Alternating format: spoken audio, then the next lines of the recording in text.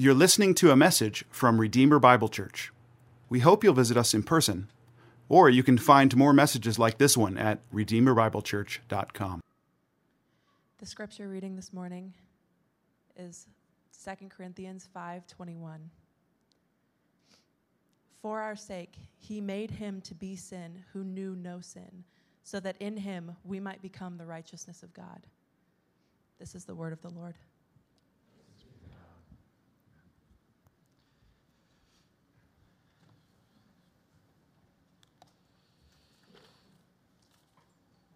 Amen. If you haven't already, please open to 2 Corinthians 5. We're looking at one verse today, and then next Sunday we come back to the Gospel of Mark and continue our series. But today we're looking at 2 Corinthians 5:21. The title of this message is Here We Stand. Here we stand, faithfully declaring and demonstrating the gospel in 2024. So would you pray with me before we begin?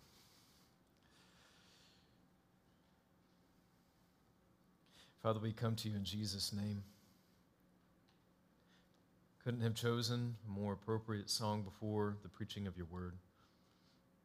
Rock of Ages, cleft for me. Lord, we see ourselves in Exodus 17, when the people grumbled against Moses, but they were really grumbling against you.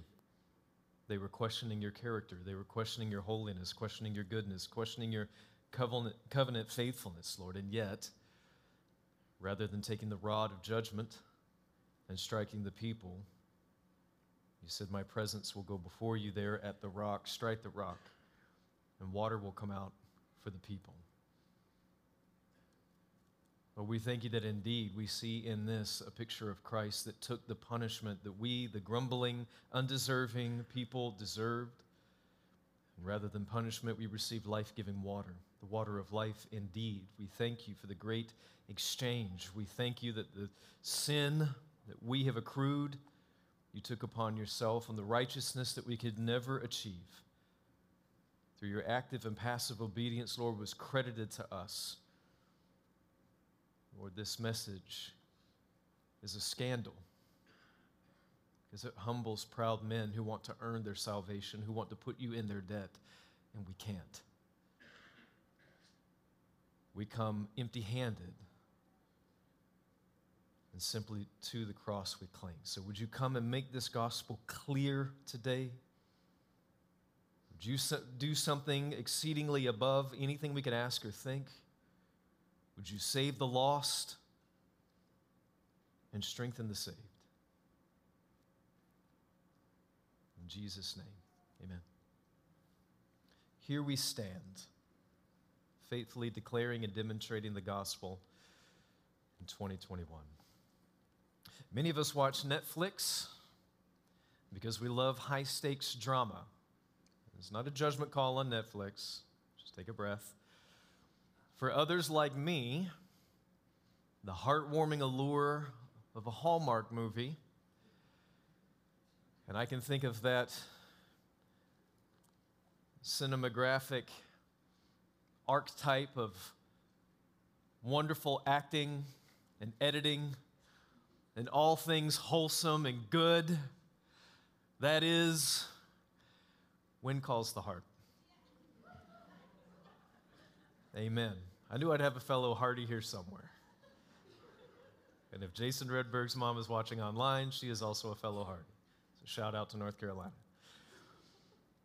Many of us watch, Redberg's going to kill me. Many of us watch these things because we love drama. We like to be pulled in. Yet I can't think of a more high-stakes drama than what took place over 500 years ago at the Diet of Worms.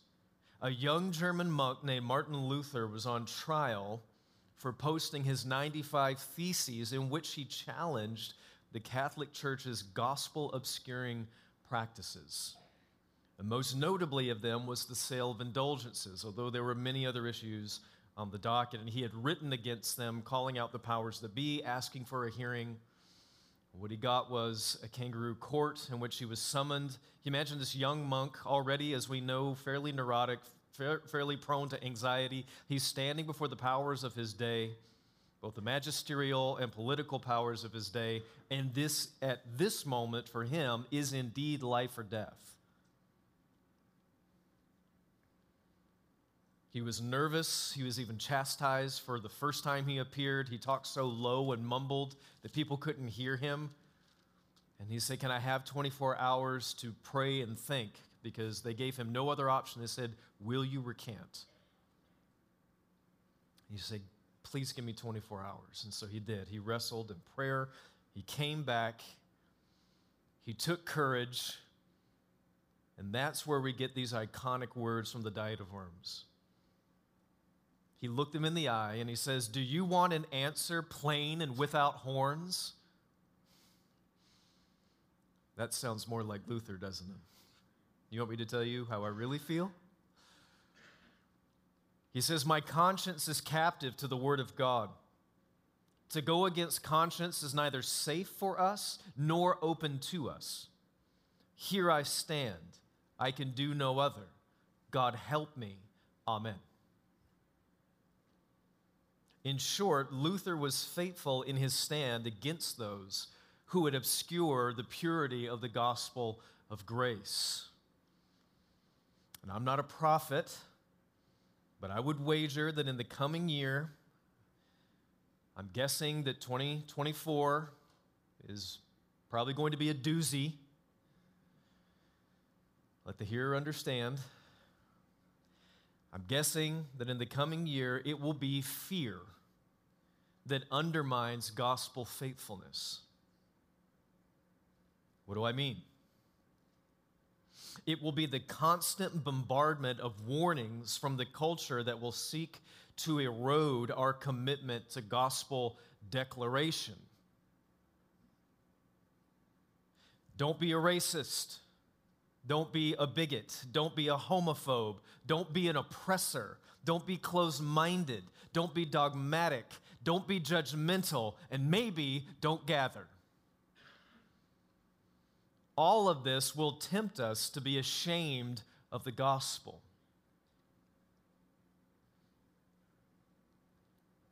We might like that saying that's been attributed to St. Francis of Assisi, "Preach the gospel at all times, and if necessary, use words." False. Preach the gospel using words. Faith comes through hearing, and hearing by the word of Christ. A non-declared gospel is not a gospel. It is a message to be stewarded and transmitted. Amen? But it is fear from without and fear within that will tempt us to be ashamed of the gospel and to retreat into silent service rather than clear confession. And yet, in your program today and on our website, you'll find these words. On our website and in your program, under the Who We Are mission, we say this week after week, and we publicize this to the world 24/7. It says, "We exist." Powerful words. Why do we gather as the people of God here in this assembly, in this flock? We exist to do what? To declare and demonstrate the gospel of Jesus Christ so that all people will find their satisfaction in God alone. Pastor Redberg gave us a very clear, compassionate, and compelling call to faithfulness from Daniel 6 last Sunday. And as I've just been thinking all week, be faithful. Amen. I agree. I want to get behind what Jason said, and I just want to push as hard as I can in that direction. And I'm looking at the year ahead. I'm looking how things are shaping up, my own fears and anxieties, thinking about you as my family, my brothers and sisters in Christ. And what would I say? We get one Sunday here before we jump back into Mark. What would I exhort them to do? I would exhort them to go back and revisit our mission statement that we exist to declare and demonstrate the gospel. And we need to be reminded of the content of the gospel, because in our circles it becomes dangerous because it's gospel everything, gospel this, gospel that, gospel that. We need to go back and ask ourselves, what do we mean when we say we are called to declare the gospel. This is only made more pronounced when I read these words from R.C. Sproul. R.C. Sproul said, quote, "The gospel of Jesus Christ is always at risk of distortion. Martin Luther said the gospel must be defended in every generation. It is the center point of attack by the forces of evil. They know that if they can get rid of the gospel, they can get rid of Christianity." End quote. So I can't think of a better place to go to get the gospel in its most reduced and clear form than 2 Corinthians 5:21. And I want to challenge you going into this year to memorize that verse. Memorize it. It's the gospel in a nutshell. Here's the main point that I'm going to argue for today as we unpack this text. In order to compassionately demonstrate the gospel, we must first clearly declare the gospel. In order to compassionately demonstrate the gospel, we must first clearly declare the gospel. As we look at 2 Corinthians 5:21, we see, number one, humanity's condition. Humanity's condition. When we articulate the message of the gospel, we must be clear about the condition of humanity. So let's read our text one more time. 2 Corinthians 5:21 says, "For our sake, he made him to be sin who knew no sin, so that in him we might become the righteousness of God." In this verse, which is only 15 words in the original, the Apostle Paul gives a potent explanation of the gospel in its purest form. His opening declaration demands some theological unpacking, so we look at the first three words, "for our sake." For our sake. Well, the question at this point is, well, who are we? Those three words beg a major worldview-shaping question. What is the condition of humanity? Who are we? For what kind of people did Christ die? If we don't get anthropology right from a biblical perspective, it will blunt the edge of the gospel, and it will not be amazing grace. Are we inherently good people? Are we actually divine, which is becoming more of the ascendant worldview of those around us? Are we actually divine and just need to discover the truth of ourselves? Because if that's the case, the problem is not sin, the problem is ignorance. Or are we flawed yet capable of atoning for our own wrongdoings? What kind of people are we? Are we generally good people? One local church here in Edina, I'll just say it, it's an ELCA church in Edina, recently developed the Sparkle Creed. If you've never heard the Sparkle Creed in your study of Christian history, it's because it's a new invention. And here's a couple of lines from the Sparkle Creed. "I believe in the non-binary God whose pronouns are plural. I believe in Jesus Christ, their child, who wore a fabulous tunic and had two dads, and who saw everyone as a child of God." That's blasphemy.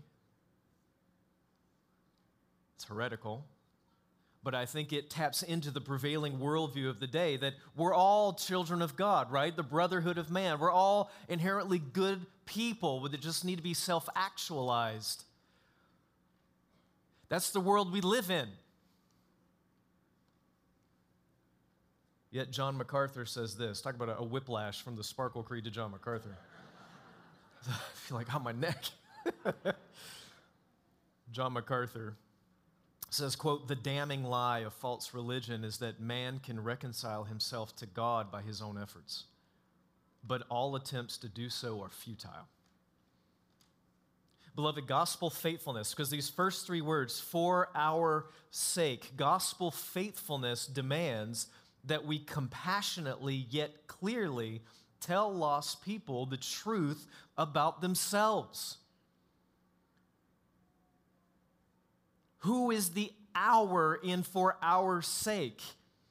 It will not be amazing grace if we don't tell them Ephesians 2, 1 through 3, which says, "And you were dead in the trespasses and sins in which you once walked, following the course of this world, following the prince of the power of the air, the spirit that is now at work in the sons of disobedience, among whom we all once lived in the passions of our flesh, carrying out the desires of the body and the mind, and were by nature children of wrath, like the rest of mankind."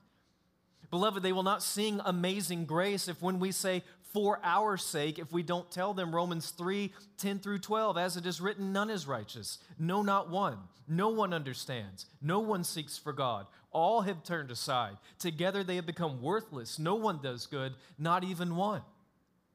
We cannot sing Amazing Grace when we say "for our sake" if we don't tell them the truth of Isaiah 64, 6. "We have all become like one who is unclean, and all our righteous deeds are like a polluted garment. We all fade like a leaf, and our iniquities like the wind take us away." Beloved, faithfulness to the gospel will cause us to lose friends and forfeit opportunities and garner mockery from those for whom we are the most burdened. When we tell them what "for our sake" actually means, we need to hear the words of the Master. When Jesus said in Matthew 19, "And everyone who has left houses or brothers or sisters or father or mother or children or lands for my name's sake will receive 100-fold and will inherit eternal life." So in this gospel, here we stand, because gospel faithfulness in 2024 will require that we tell the truth about humanity's condition for our sake. And then the second thing is that we tell the truth about God's character. Humanity's condition and God's character. Back to verse 21, "For our sake." So we got our anthropology right. He made him. So we want to focus on that first he. We want to get our theology right. He made him to be sin. The scandal of the gospel is heightened when we realize the character of the one against whom we have sinned. What does it mean to say, "For our sake, he made him"? Who is it that we've sinned against? Why? If you just back up and let's go to verse 18 and notice how many times the theme of reconciliation is drawn out. Verse 18 of 2 Corinthians 5, "All this is from God, who through Christ reconciled us to himself and gave us the ministry of reconciliation." That is, in Christ, God was reconciling the world to himself, not counting their trespasses against him, and entrusting to us the message of reconciliation. Therefore, we are ambassadors for Christ, God making his appeal through us. We implore you on behalf of Christ, be reconciled to God. Do you see a theme? To be reconciled means there's a division. It means there's enmity. It means there's conflict.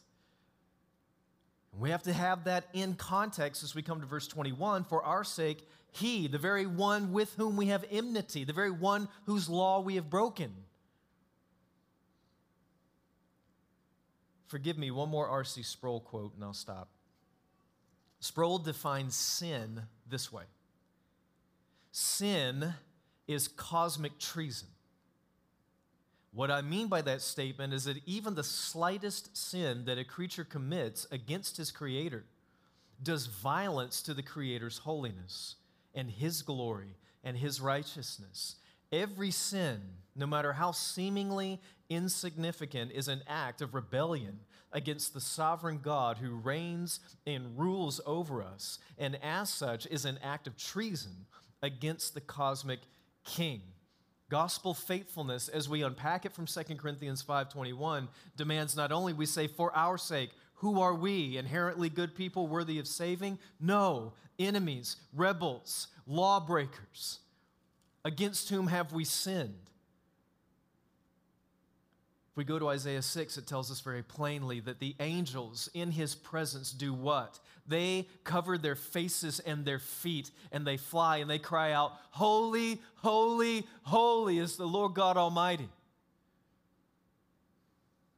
What are they declaring? There is nothing like him. He is being itself. There is nothing above him. He is pure. He is righteous. He is the I am. It would be really awkward if the chief of police came in and you saw me spit on his uniform, which I would not do. But if I did, you would take a breath. Why? Because I have violated someone with inherent authority. How much more when we sin against the Creator who gives us breath, who calls planets into being, whose law is written on our hearts, and whose glory we suppress daily, the one who even angels declare is holy. It is that one against whom we have sinned.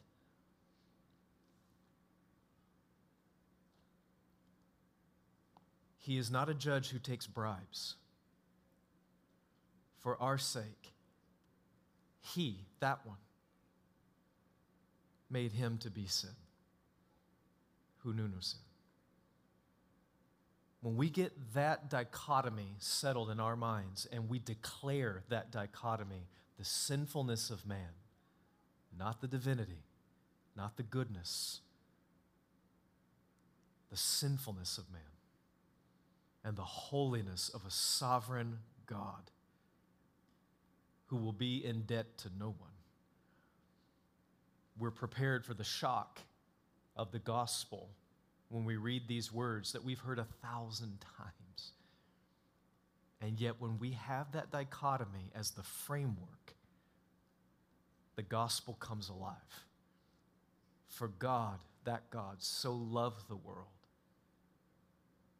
that he gave his only Son, that whoever believes in him should not perish, but have eternal life.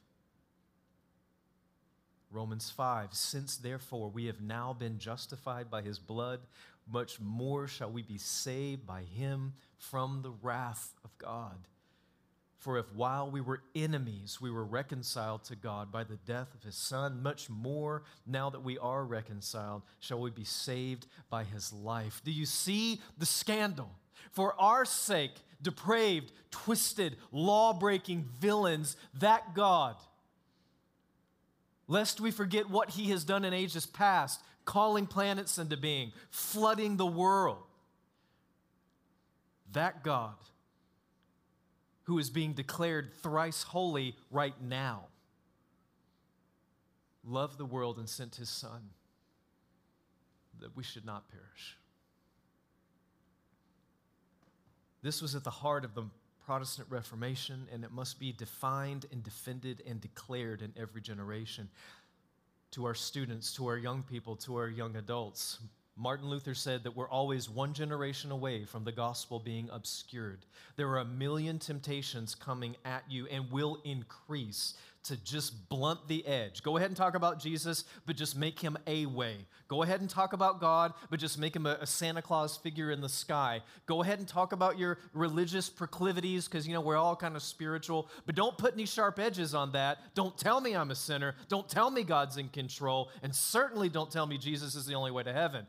That will be the message you receive. Are you prepared to take up the baton and to declare and demonstrate the gospel in the ages ahead? That's been our prayer, and it will continue to be our prayer. Gospel faithfulness calls for us to articulate humanity's condition, to articulate the character of God, and thirdly, praise the Lord, to articulate Christ's compassion. Humanity's condition, God's character, Christ's compassion. Back to verse 21. For our sake, he made him to be sin, who knew no sin, so that in him we, which is the same hour, might become the righteousness of God. It is this doctrine, the doctrine of imputation, that was at the heart of the Reformation, and it remains a critical divide between Roman Catholics and Protestants today. What do I mean is, are we saved? The depraved ones, the sinful ones, are we saved because we become inherently righteous? We are made inherently holy? Or is our hope founded in the fact that we are saved because we have righteousness given to us? There is a world of difference between being told you will do these things until you become inherently righteous, and then you can enter into the presence of God, or you, even though you are very aware of your sinfulness, hear not guilty from the throne of judgment. You are declared righteous. Think of the drama. We mentioned drama in the beginning. Think of the drama on the Day of Atonement in Leviticus 16. The two goats are there. One, they have die cast to see which one will live, which one will die. And one is slaughtered for the sins of the people. Blood is shed. And then the other one, you see the high priest go over and put his hands on the head of that other goat. What is he doing? He's confessing the sins of the people. And then that goat is sent away. This is the high drama of the Day of Atonement. And what is it meant to show us? What is it meant to shadow for the people of God in the Old Testament, and certainly meant to broadcast for the people of God today? Thank you, Lord, that we have the Lamb, not a goat, but we have the Lamb who takes away the sin of the world. He dies to satisfy God's wrath, and he takes away my sin. Propitiation and expiation. This is what we are getting at here in 2 Corinthians 5:21. For our sake, he made him who knew no sin, not a scapegoat, but a lamb, the lamb. Our sin, make it personal. What sin? What bothers my conscience? What keeps me up? What do I know that I have done that has offended holiness? That placed on Christ. And his perfect, pristine life of law-keeping, never failing a moment, lived the life that I could not live and you could not live. The law was fulfilled. You hear that, conscience? Justice has been satisfied. Not because I kept the law, but because he did. And when he said, "It is finished," the wrath of God was satisfied for me. This is what it means when we sing Rock of Ages. Be of sin the double cure, save from wrath, and make me pure. Take my sin away, but give me something. Lord, clothe me in the righteousness that I know I lack, so that I can stand before God and say, Abba. That's what he's getting at in verse 21. For our sake, he made him who knew no sin to be sin. This is the great exchange of the gospel. This is what Charles Spurgeon was getting at when taking on the words of Christ. He says this, quote, "There, poor sinner, take my garment and put it on. You shall stand before God as if you were Christ, and I will stand before God as if I had been the sinner. I will suffer in the sinner's place, and you shall be rewarded for works that you did not do, but which I did for you." That's the scandal of the gospel. And if we get the our right in our own worthiness, and we get the he right, the sovereign one, the holy one, and then we have this huge picture of what Christ has done, and the gospel's not about just doing nice things, but it's a scandalous message that we, the vile, the broken, cannot just eke our way into heaven? No, that we can stand confidently, clothed in the perfect righteousness of Christ, and we can say, holy, holy, holy, and join with the angels and not get kicked out, but be accepted and be adopted. And we cry, Abba, and he says, yes, he answers back. All of this ours, free in Christ, that's a scandal. And that's the gospel. And that changes lives. And that keeps saints persevering. And you will be the aroma of life to some and the aroma of death to others. But this is the message that we are called to steward. We get a little picture of this, don't we, in the story of Noah. I read this the other day in my Bible reading. I had never seen a connection with this before in the gospel, but it says in Genesis 9 that Noah began to be a man of the soil, and he planted a vineyard. He drank of the wine and became drunk and lay uncovered in his tent. And Ham, the father of Canaan, saw the nakedness of his father and told his two brothers outside. Then Shem and Japheth took a garment and laid it on both their shoulders, and they walked backward and covered the nakedness of their father. And their faces were turned backward, and they did not see their father's nakedness. And with 2 Corinthians 5:21 in mind, it hit me in my mind that that's me. The Lord came to me literally in my drunkenness, in my defilement, in my shame, my uncoveredness. And Christ took my sin away, and he laid his garment on me. And that garment is the perfect righteousness of a holy Savior. This is the great exchange, and this is what we are declaring in 2 Corinthians 5:21 when we say, for our sake. He made him to be sin who knew no sin, so that in him we might become the righteousness of God. If you are in Christ by faith alone, through grace alone, hear me. Martin Luther said we have to beat the gospel into our heads every day. If you say to yourself, I'm trusting in Christ. My faith might be weak, it might be battered, but I'm trusting in him. Beloved, you need to be reminded today, and you'll need to be reminded again tomorrow and the next day, that the salvation that was wrought for you by this one, who took your sin upon himself and his righteousness was imputed to you, you're not 99% saved. You are 100% saved.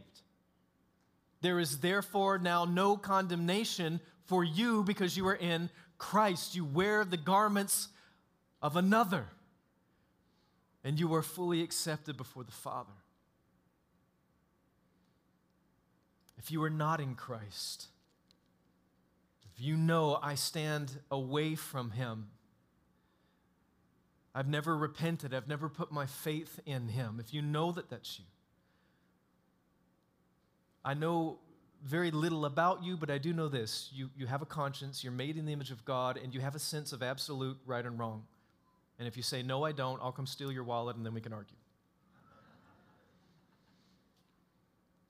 If you are outside of Christ, you are doomed to pursue a righteousness by works.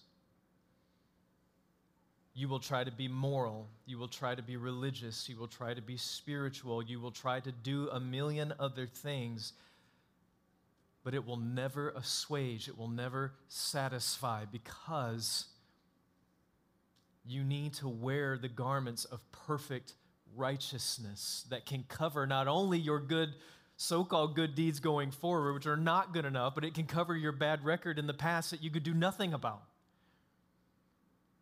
And there is only one who has the capacity and the compassion to offer you that. It is not Allah, it is not Muhammad, it is not Buddha, it is not any other DIY religion. Jesus Christ alone says, I am the way, the truth, and the life. No one comes to the Father except through me. Why not? Because you can't earn it. We can't do enough. We have to wear his garments, and he offers it to you freely. but he demands that you put down your weapons. Stop justifying yourself. Stop trying to eke out some sense of righteousness. He says, come to me, all you who are weary and heavy laden, and I'll give you rest.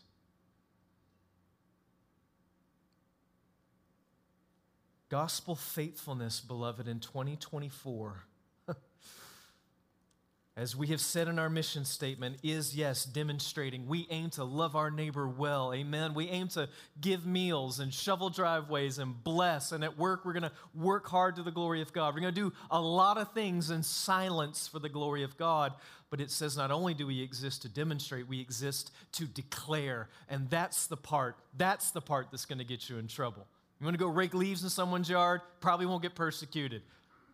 But you go out into this world and tell with as much compassion as you can that you are broken, you are vile, you are hell-bound. God is holy. He owes us nothing. He is sovereign, and he has given his lamb, and he is the only way to heaven. And you need to repent and turn and fall on him in complete dependence. When you declare that,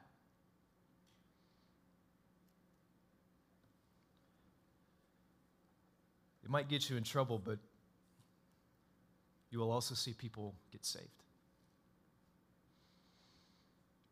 Beloved, we are called to gospel faithfulness, so here we stand. 2 Corinthians 5:21 is just an encapsulation of this gospel message, and by God's sustaining grace, and this is my prayer for me, it's my prayer for us, come what may, we will remain standing in 2024. We will not bow to the gods of humanism. We will not bow to the gods of secularism.